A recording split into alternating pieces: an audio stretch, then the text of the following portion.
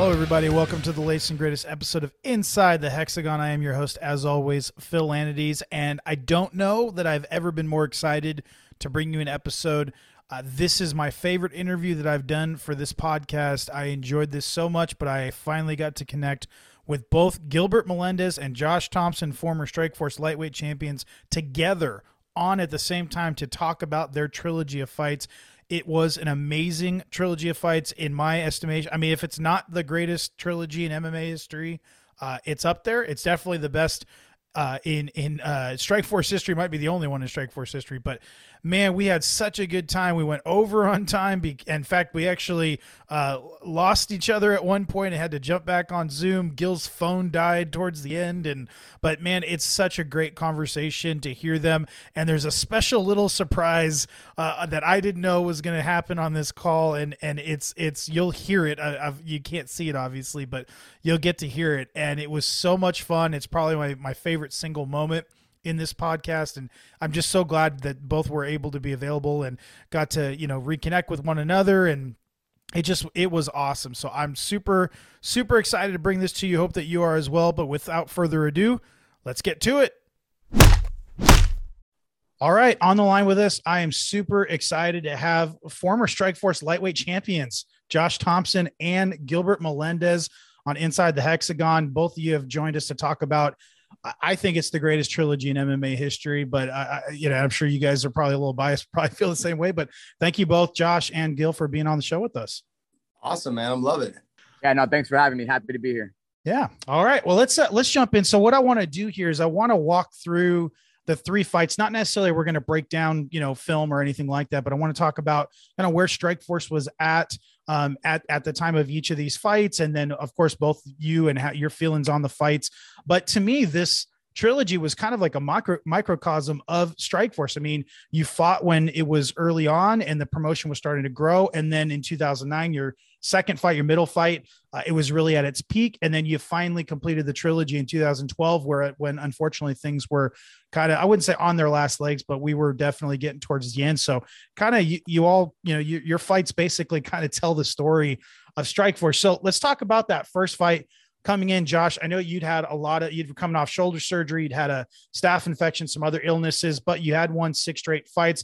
Gil, you had recently suffered the first loss of your career to Mitsuhiro Ishida in Japan, which was your first time fighting outside of the States, I believe. But you were coming off a win. Strikeforce was definitely on the rise as a promotion, was starting to hit its stride, building around a mix of, big names and then also rising stars, which you guys were both probably kind of in between. I mean, Josh, you'd fought in the UFC prior to that. So he had probably a little bit more of a name recognition, but interesting. Gil, as champion, you were actually the 3-1 favorite coming in. You two had trained and sparred together. And I know I just spit out a bunch of information, but Josh, let me ask you first, coming into that fight, dealing with the injuries and the sickness and that sort of thing, but knowing that you were going to be fighting a guy that you had sparred with and trained with and a guy you considered a friend, what was your mindset coming into that first fight? I think Gil and I had a lot of mutual respect for each other, especially after we had trained together. I knew what he was capable of. And he actually, through the 2 years I think we had trained together, he made me a better fighter. It really came down to a lot of having to deal with somebody that brought that kind of pressure. And so I spent a lot of time when we were training together trying to figure out how to deal with someone who just kept coming forward. I mean, it was one thing to spar like a John Fitch, who just the pedigree of wrestling and the control, all that stuff. But Gil had the wrestling, but he also was someone that flurried a lot, whereas Fitch was someone that just kind of tried to control you in light shots and then hard shots. Gil just threw caution in the wind, man, and just try to take your head off for every second of every minute of the fight. And so he made me a better fighter and learning how to cut angles, get offline, not stand directly in front of his power. And those were things that I had to focus on a lot throughout the training for that first fight. And I didn't know how to deal with it. I didn't know how I was going to translate into the first fight as well, because I do recall, in those training sessions, I mean, just he was able to move me around the cage or in the ring. I mean, in grappling, I felt like I had a little bit more of an advantage in terms of submissions and stuff like that. But I thought the wrestling we were both equal with wrestling. I gave him probably even the nod in wrestling a little bit better than mine. His ability to scramble and always seem to get to the top position. going into that first fight, I had a lot of questions that I need to answer for myself. Not even so much like it was like, will I let him push me around? Will I let him dominate the positions? Will I concede, to just giving the bottom position? If he gets a takedown, will I just sit on my back and try and hit submissions? Because throughout our training sessions, I recall those were not things that I wanted to do, because that's when he tried to push harder. He was one of those guys, man. When people talk about Mexican fighters, man, that's really what he was. He was someone who just brought that tenacity and that level of pressure to try and fold fighters. And that was kind of what I was going into from that first fight. Gil, kind of, you mentioned that mindset, like obviously scrap pack. I mean, that really just encapsulates what you were talking about there, Josh. But Gil, kind of talk about a little bit from your side, your mindset going into the fight. And I also want to bring up the whole North Bay versus South Bay thing. I was born in Mountain View, graduated from Cupertino High School, lived in and out of San Jose most of my life. So I understood the whole South Bay, North Bay thing. From your side, Gil, both going into the fight from a tactical, strategic perspective.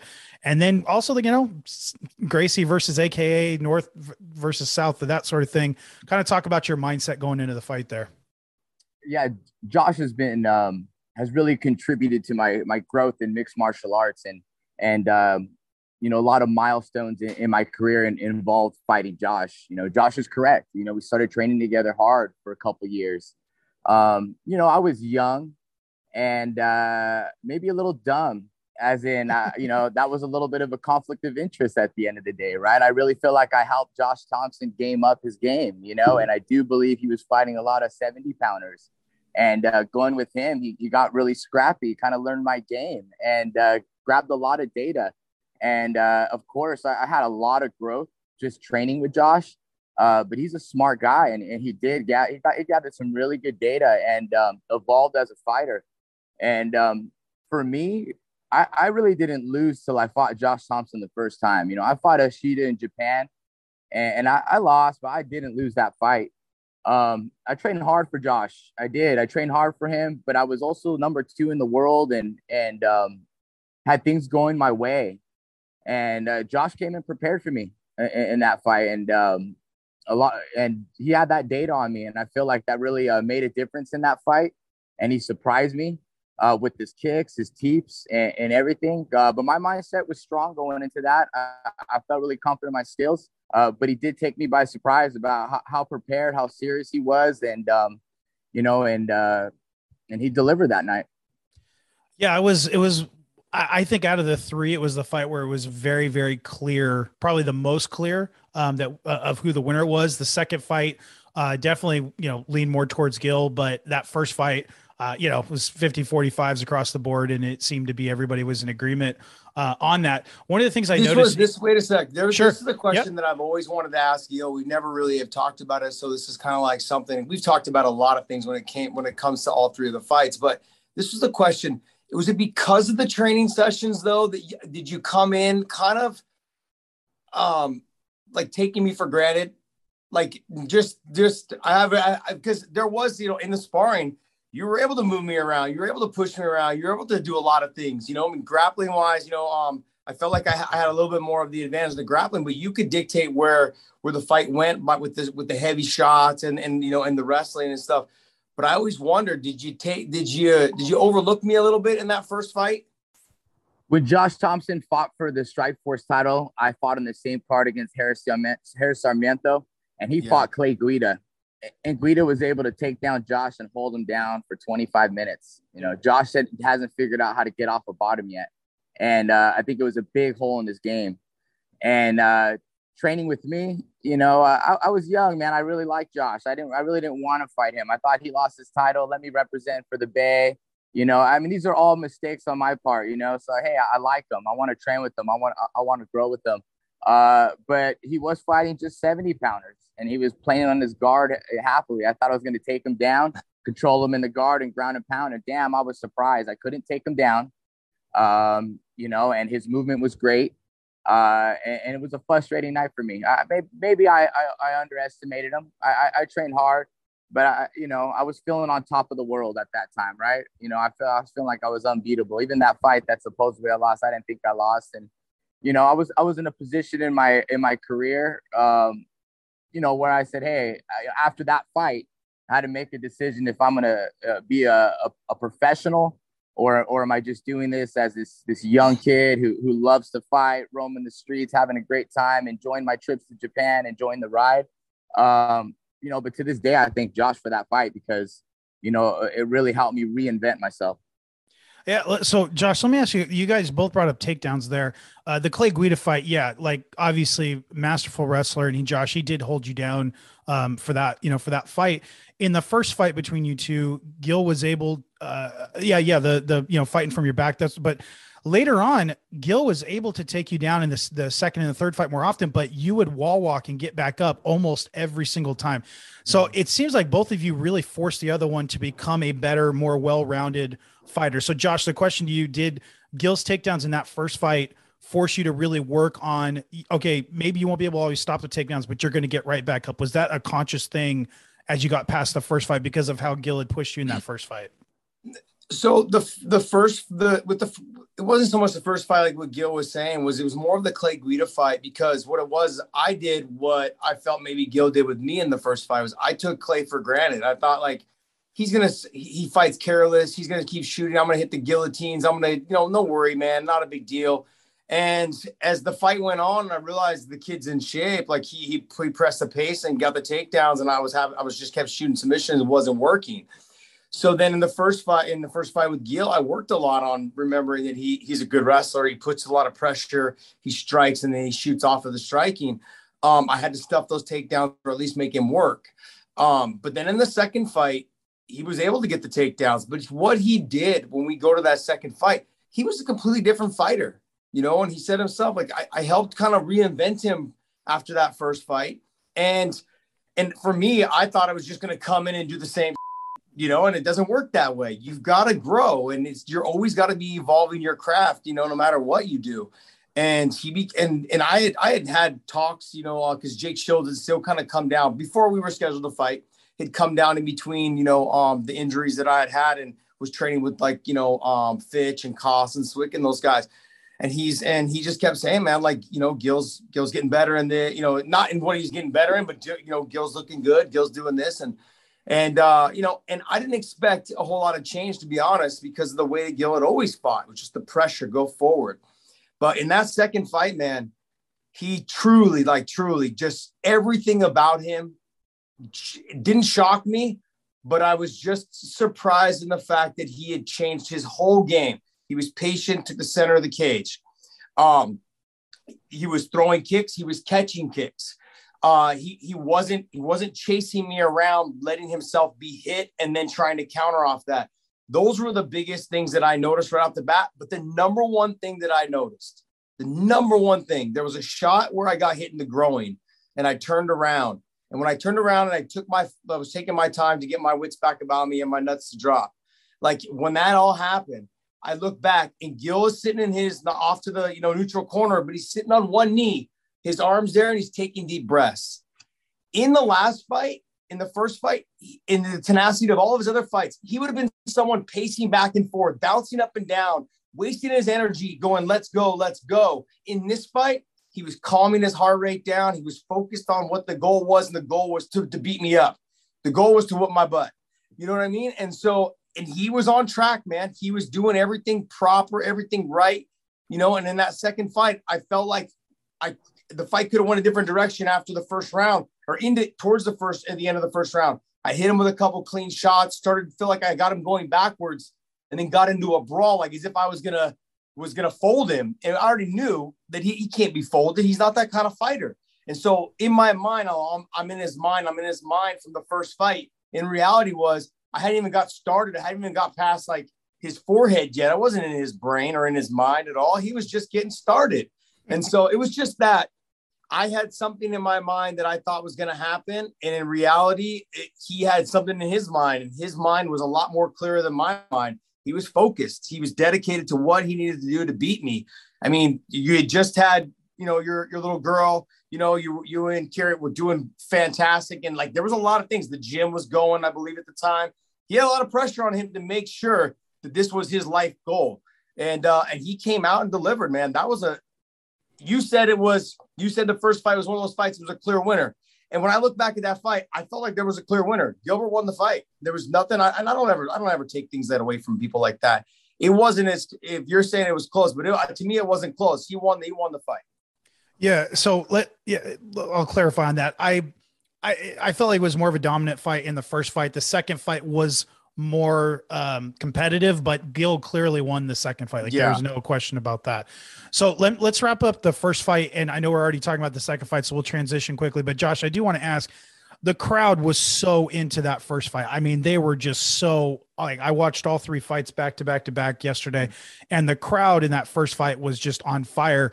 Was that, Josh, is that your crowning achievement in MMA, fighting in front of the home crowd, winning the title, as the underdog, coming off that really tough Clay Guida loss, was that the crowning moment of your career, in your opinion? Yeah, I mean, like you could say, yeah. I mean, like there's a lot of things. I don't look at my crowning moments in my career based around belts and things like that. I do it based around things that I learned about myself. There's a couple things, crowning moments. When I fought Hermes Franca, like I always wanted to know if I was a quitter. I always wanted to know if I was a real fighter, or if I was a quitter.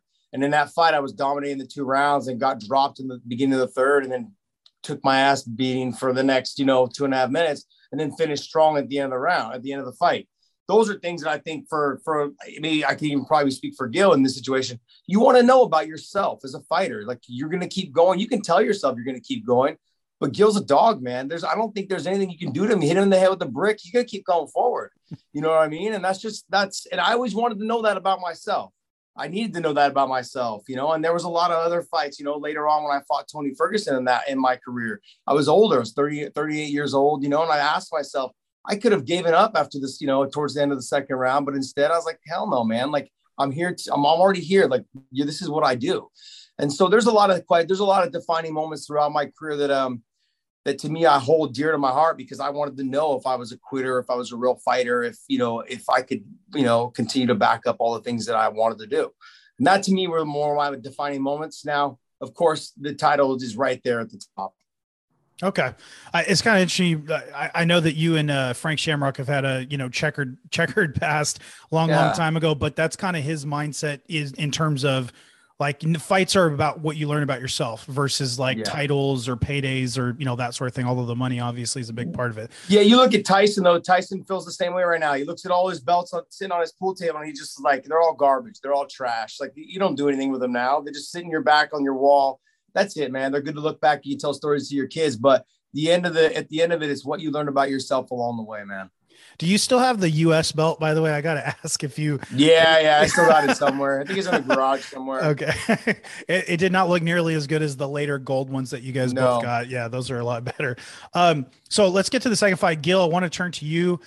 Coming into the fight, like Josh was the champ, but he had been out for 15 months. He'd had a bunch of injuries to deal with. You had fought twice during that time.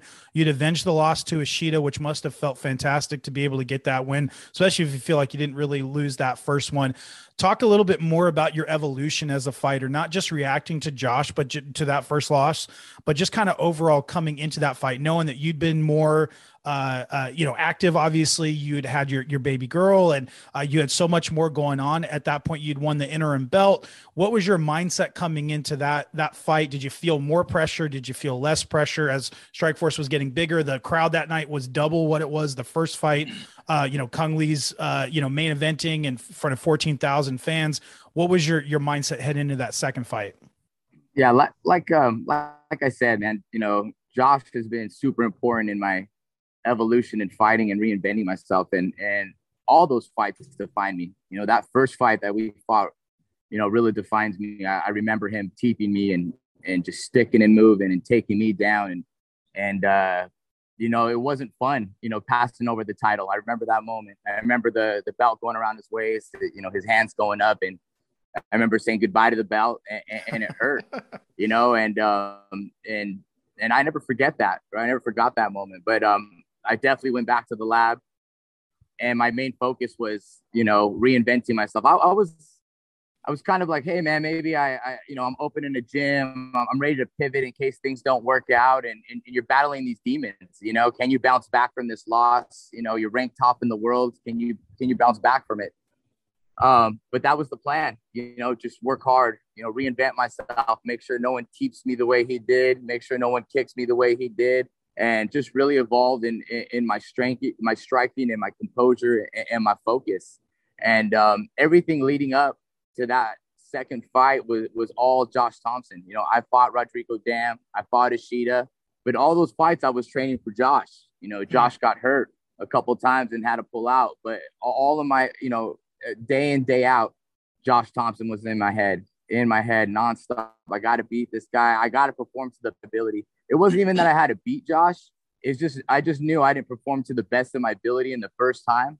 And I knew if I performed to the best of my ability, I can live with myself, win or lose. And I came in focused. Josh is right. I was one of the main things I changed besides my technique was my mindset. I used to just be a pit bull, be El Nino the Storm, and it was good enough. But someone like Josh is smart. They take their notes, they chop you down, and they take away the storm. So you have to reinvent yourself. But the main thing is focus and composure. You watch people like Fedor fight walks, and it's just so stone cold. And I kind of try to tap into that focus. Never really had, and to this day, I think focus is a huge part of fighting. If you can maintain that focus, that composure, you're efficient in the cage, you're efficient everywhere, and you perform the best. So leading up to that fight, there was a bunch on my mind. There's a bunch of things going on. I actually found out my wife was pregnant like 2 weeks before the fight, right? So there was added pressure, and I started a new gym. I had a lot of people, supporting me and joining my gym and just behind me, but you got to welcome that stuff. You got to rise to the occasion. And it was probably for me, one of probably, if not the best moment of my career, because mentally I was down after that first loss. I didn't know who I was as a fighter, if I was meant to do it. And I reinvented myself and really traded this sport with the respect it deserves. And I came out as a real professional, and that was probably one of my most proud performances. But it definitely takes two to tango, right? And Josh brought the best out of me, and I still love to go back and look at that fight. I don't even know if I'm the best Gilbert technically, but I know I was the most focused I've ever been in a fight, ever in that fight. And I gotta believe Josh was as well, or one of it. But we sure put on a damn show that night, and I still get chills thinking about it, man. The crowd was crazy out there, and, half for Josh, half for me. And it was the Battle of the Bay. And it was so much fun being in the HP at that time and just watching the fans go nuts for us, right? And for us to be two of the best fighters in the world performing, and representing California, representing Strikeforce. And, man, we're in the history books forever because of it. We're in the history books forever because of what we pulled out of each other. Here's the thing. Like when people talk about what's probably the fight that I remember the most, and it's that one, even though I won the title the one before, but it was that one. You want to know why? There was so many things I had 16 months away from because I was getting hurt. But when I came back, I was more energized and super happy to be back. And I wanted to defend the title, wanted to fight Gil. I knew that this was all just leading to a head. And honestly, like I didn't fight the smartest fight, but like Gil said, like you fought your best fight. Technically it wasn't my best fight. I didn't fight smart, but I had fun. And that's the thing to me at that time in my career. I was like, look, I've already won the title. I want to go out there and just lay it all on the line. I've never done that in my life without a care in the world. I knew I was in shape. I'd been training for a year straight, even though I was injured. The times that I couldn't train, I was still doing like arm cardio. I was still doing all these things to try and make sure that I stayed in peak shape. And in that fight, I was in phenomenal shape. I mean, we were both in phenomenal shape. And it was one of those fights where you look back and you go, no matter what happened, man, and it's still probably my favorite fight out of all of them, even though I lost, I had so much fun. It was just not a care in the world. You guys saw me in the cage afterwards when they're announcing Gil won. I was clapping before because I knew that, like, this is what it's all about. All those people that spent hundreds of dollars, even maybe thousands of dollars to go to that fight that night, at least one fight, they got their damn money's worth. And that was because of us. And yeah. I'm super proud of that fight no matter what. And like Gil said, it's like, those are the fights you look back and go, man, I laid it all on the line. I gave everybody what they paid for. That's what you want. Well, they got their money's worth that night because they also got the Miracle in San Jose with Scott Smith coming back to knock out Kung in the main event. But that was an incredible card. I love the Evolution card is one of my favorites, and this is my favorite fight between the three of you. I really loved the first one because of what it meant to Strikeforce and what it meant to Bay Area MMA. But this one was honestly a better fight overall. It was more entertaining. Gil, I got to ask something that was mentioned on commentary during the fight. I don't remember which of the guys, if it was Mauro or Frank or Pat that mentioned it, but they talked about you learning to hate your opponent before going into the fight. And you mentioned Fedor. You were definitely much more stoic and much more focused and poised. You didn't come out like a bull in a china closet in that opening round. You were more patient. Josh wasn't able to counter you as much because of that, which was such an important part of that first fight. I know you've talked about your mentality and that sort of thing, but specifically the hate part, is that real? Was that something that you had to kind of psych yourself into making Josh more of a villain in your mind? But talk about that. Yeah. I like people, right? Josh is a cool guy. You start hanging out, you start liking him, but I don't like to like people I fight, right? And these are some of the lessons you learn growing up in the sport. And I'm not saying it's the right way or the wrong way. It's just my way, right? And a lot of people like to hug. Oh, it's just another day in practice. That's whatever their mindset is, their mindset, But at the end of the day, I had to put in my mind that Josh is trying to take food off my table. Josh is trying to take a better future away from my daughter, away from my family, away from everybody that supports me. I have to represent the Bay. I had to put the pressure on myself in order to perform. If I took it like I was just, not a professional athlete, oh, it's all cool. I'm having some fun on the weekends. I'm doing this for fun. It's just disrespectful to the sport and to the title. And I had to put myself in the right mindset to perform to the best of my ability. And I had to not like Josh. Yeah, that's right. I had to not like him, during that time because, I did like him.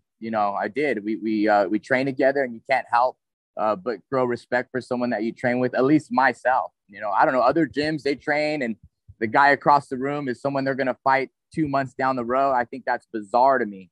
Yeah. And I never found that the way to be. And my team's different. I was hoping Josh and I would trade together and grow and have this relationship and become, the best fighters. And that's maybe I was naive and I was dumb. And Scott never told me that. No one ever told me that's how it was going to be. Mm-hmm. So I don't blame no one for that. But that was just, that's just the guy who I was. And through it, you learn, okay, I have to separate, business from friendships. And I got to choose, my teammates, and we got to lift each other up, and we never going to fight each other. And even if they're offering me $2 million, $10 million to fight my friend, I'm sure they're offering me half of that, which I would to fight somebody else, which I'd be gladly accept.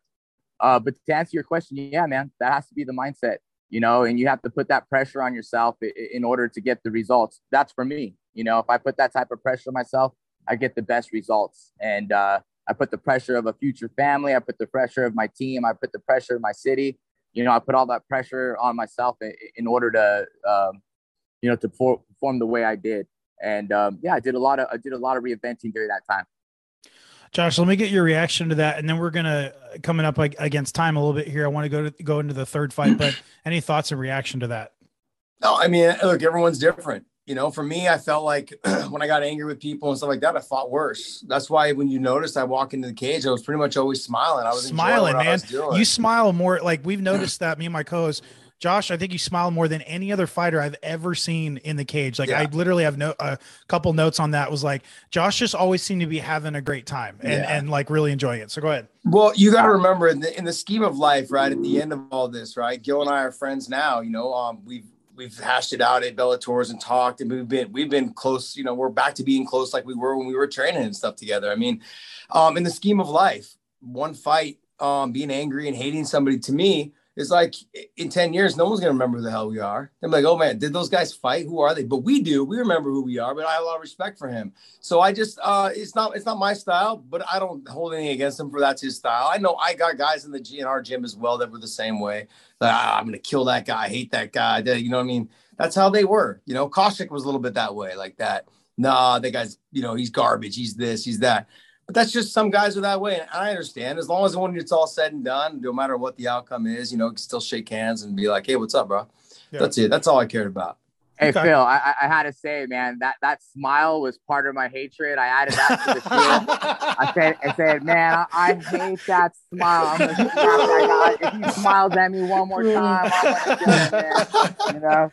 So I use that, dude. I use that to fuel my fire, dude. Oh, yeah. That's good. Even I remember that smile, dude. I remember that smile, dude. The whole world remembers that smile. And you know what? That's BS, Josh, dude. I think, you know, I feel like I'm immortal because of that fight. I'm immortal because of our 3 fights. You know, that second fight, I mean, I know that was the best fight of the year. They didn't give it to us. That was the best freaking fight of the year. 2 guys, we laid it on. We smacked each other. Even in the 5th round, I was like, all right, I got this. And then Josh just came with the flurry. I felt my temples go, wah, wah, wah. And I was like, oh, this fight's still going down, you know? And, you know, and you know, and to this day, man, you know, Josh is right. You know, I had to get to that mindset. I had to say the hate word. I had to do all that. But, you know, it's intimate, man. That's like 75 minutes of beating the crap out of each other. Like, you're supposed to not like each other after that, or you guys hate each other, but it's very intimate.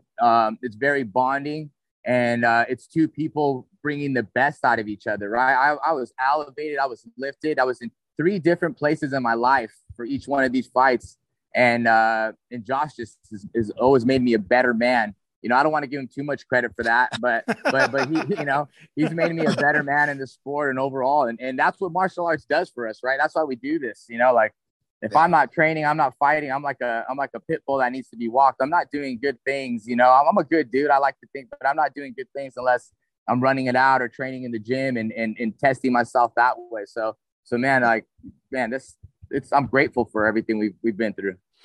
Yeah, I got to disagree, Josh. I think you guys will be remembered because it was just an incredible set of fights. And I'm glad they all went to a decision, to be honest with you, because I just think it means a lot more. So again, interest of time, we got under 5 minutes. So I want to get to the 3rd fight. Josh, you were 3-1 coming in your last 4 coming in. Gil, you had not lost since that first title loss. So you'd won 6 straight. Unfortunately, this is 2012, almost 3 years later. Strikeforce is, like we said, owned by Zuffa, who'd been poaching a lot of the big name fighters. There had even been rumors that possibly Gray Maynard, your teammate Josh, would be stepping in to fight Gil, or possibly even BJ Penn coming over. So there was a lot of questions about this and where the fight was going to go and what was going to happen. This fight was, obviously, it was the closest fight out of 3. I mean, all 3 judges scored it at 48-47.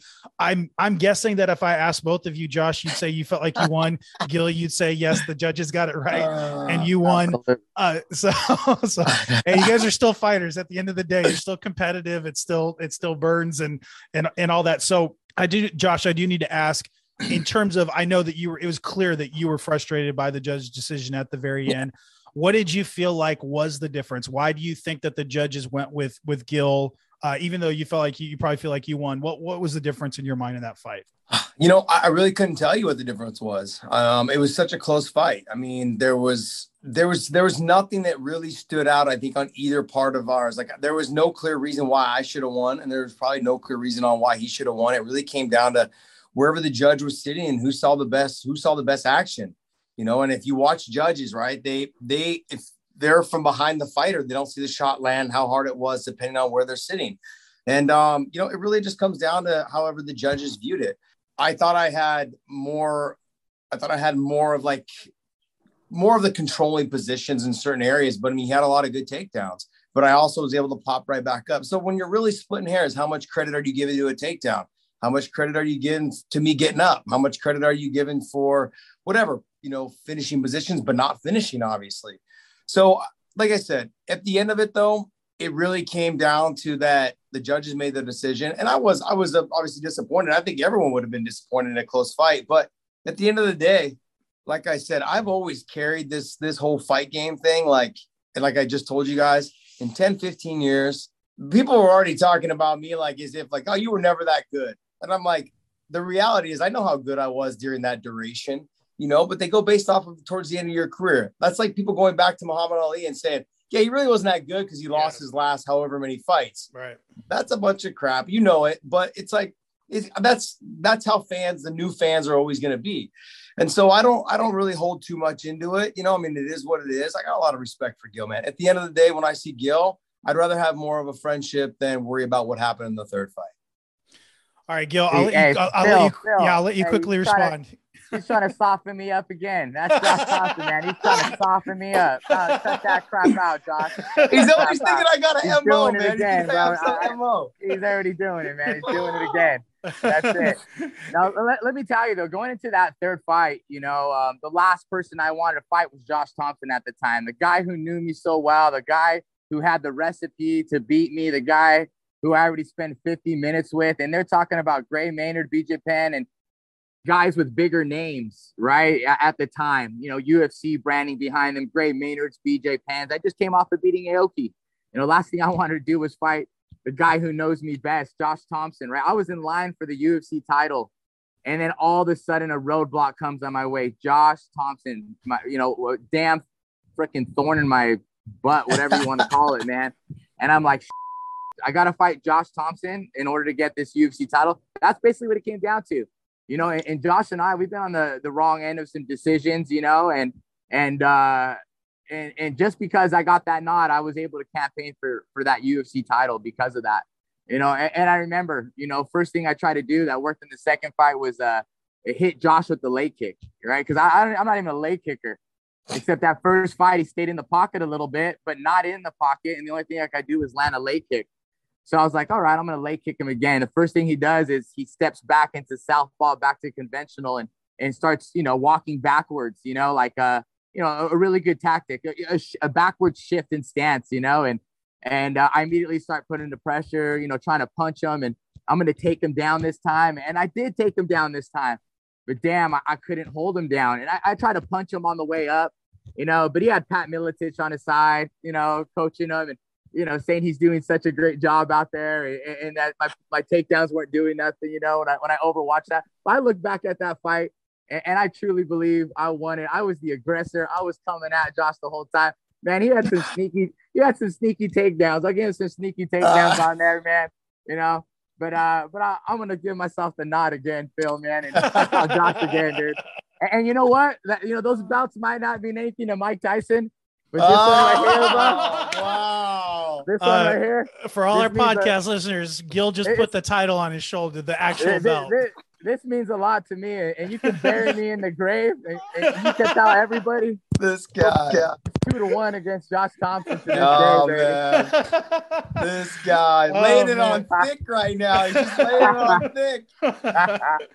Oh, man. That might be my favorite moment in the history of this podcast. Josh got done talking about Tyson.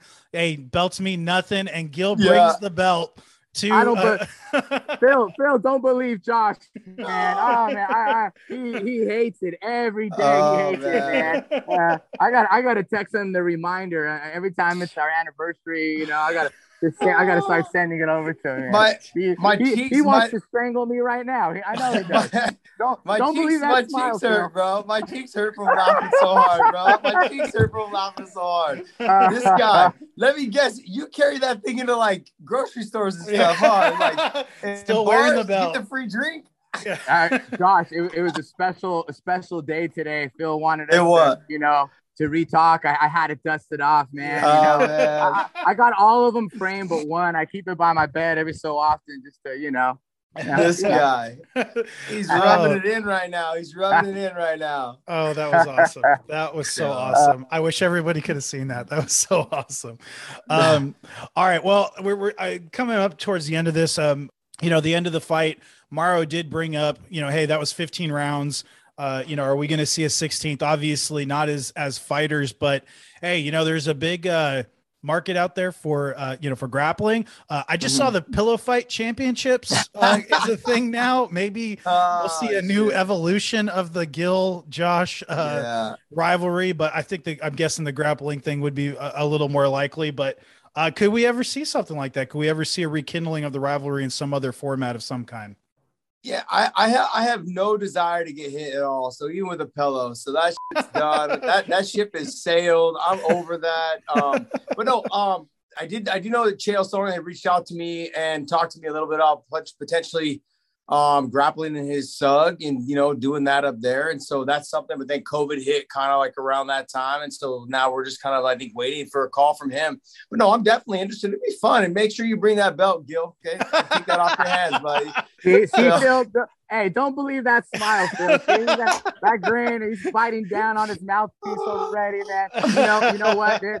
I would grapple Josh. It'd be an honor because we bring the best out of each other. I'm not I got my game face on. I'm not gonna take a drink. I'm not drinking the Kool-Aid. And guess what? I'm boxing every day because I know Josh would happily box me, dude. You got all you got your Showtime people out there. Triller or Triad. Here we go. Yeah, make some calls, man. We can keep it going forever, man. And let's do it anytime, man. Anytime.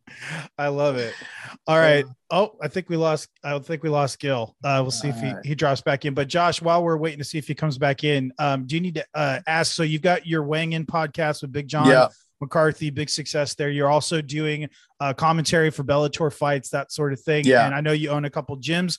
You want to talk about anything else that you want to mention, social, anything that you want to promote? No, I mean, like realistically, just go to our Weighing In podcast on YouTube. We're on iTunes, SoundCloud, Spotify. Spotify and iTunes are our major platforms that a lot of people listen to us on. People getting back to work now, so listen to us in the car. Don't watch us on YouTube, safety-wise, that type of stuff.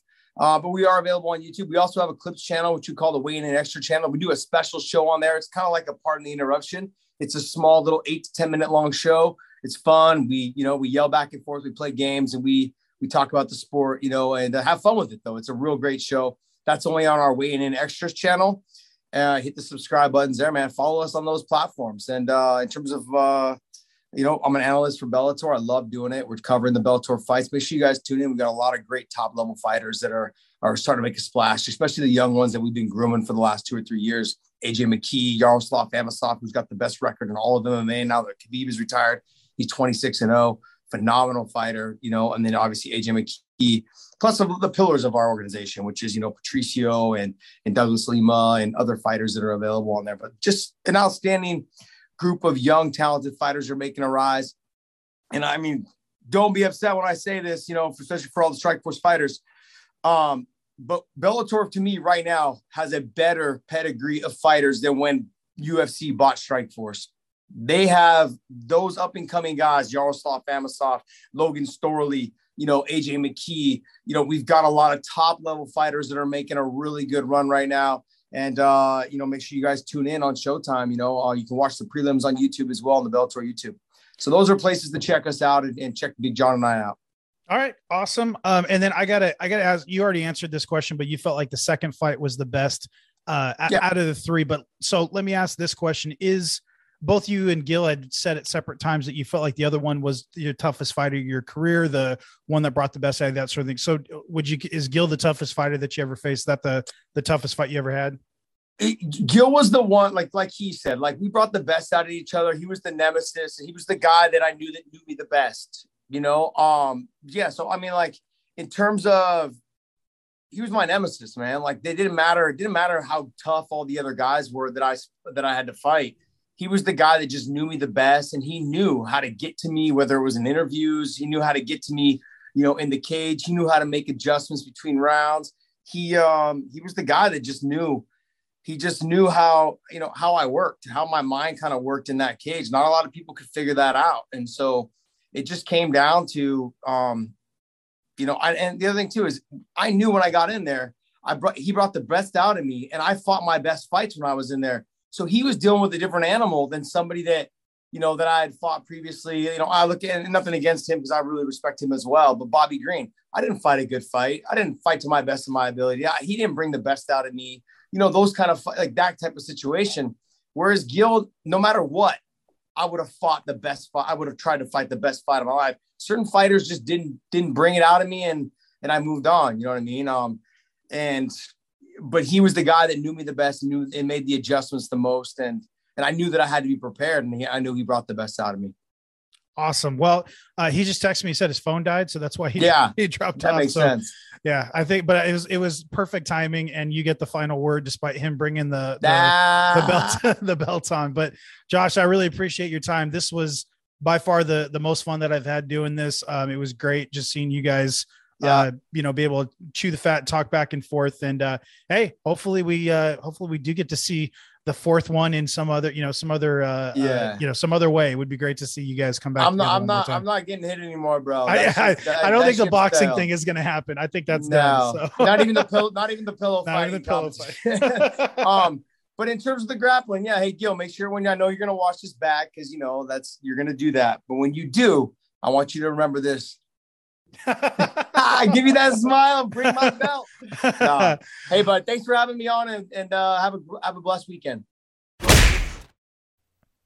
All right, I want to thank my very special guests, Josh Thompson and Gilbert Melendez, for taking the time to join me on Inside the Hexagon. As you can probably tell, I thoroughly enjoyed that conversation. It seemed like they had a great time too. I hope you had a great time, but it was just so much fun. The little special surprise with Gil bringing the belt and then Josh responding later with the smile. And it just, I had such a good time. Even as I was going through and editing that, I found myself smiling and laughing. It was such an enjoyable experience. And again, I hope that you enjoyed it as well, that you would consider sharing it within your network. I'd love to get the word out specifically about that episode, because it was just awesome. I loved hearing from them. They provided such great content.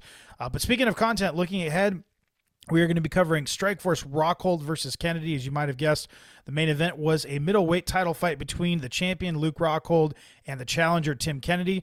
Also, another title fight on this card, Nate Marquardt, promotional newcomer to Strikeforce, would battle Tyron Woodley with the vacant welterweight title on the line. This was a memorable fight with possibly the most vicious finish in Strikeforce history. We're going to talk through that. Hodger Gracie takes on Keith Jardine, and Lorenz Larkin makes his middleweight debut against ruthless Robbie Lawler. After that, I've already spoken with him, but Nate Marquardt is going to be on the podcast. After that, we talk about his foray into Strikeforce. We talk about his preparation. This was his first fight at 170 pounds, how he prepared for Tyron Woodley, how the fight, we go deep. We talk about what happened during the fight, specific sequences, and then we talk about that very, very memorable finish. So it's a great conversation. We also get into Nate's his philosophy, his mindset on life, and how his Christianity, how that kind of affects him as a fighter. He also shares a really cool story about meeting up with Tyron's mom after the bout. So some really good stuff. So I'm looking forward to sharing that with you as well. But we've got just a handful of episodes left. After this one, we've got 6 episodes left in the on the docket, so to speak. So appreciate you taking the ride with us. Hope that you enjoyed this episode today.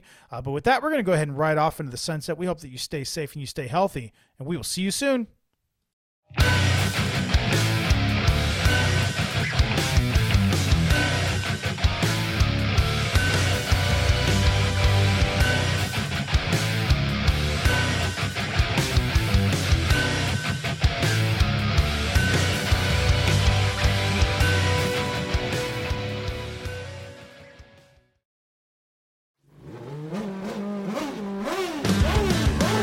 Bruce Martin, host of Pit Pass Indy.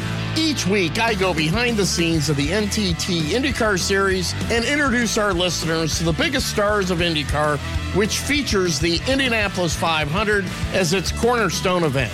The men and women that compete in IndyCar may be the bravest athletes in all of sport, as danger lurks around every corner. They are able to look danger in the eye without flinching. That is why the NTT IndyCar Series features the best racing on the planet. Join me every week as we talk to the stars of IndyCar, including the legends of the Indianapolis 500 on Pit Pass Indy from Evergreen Podcast.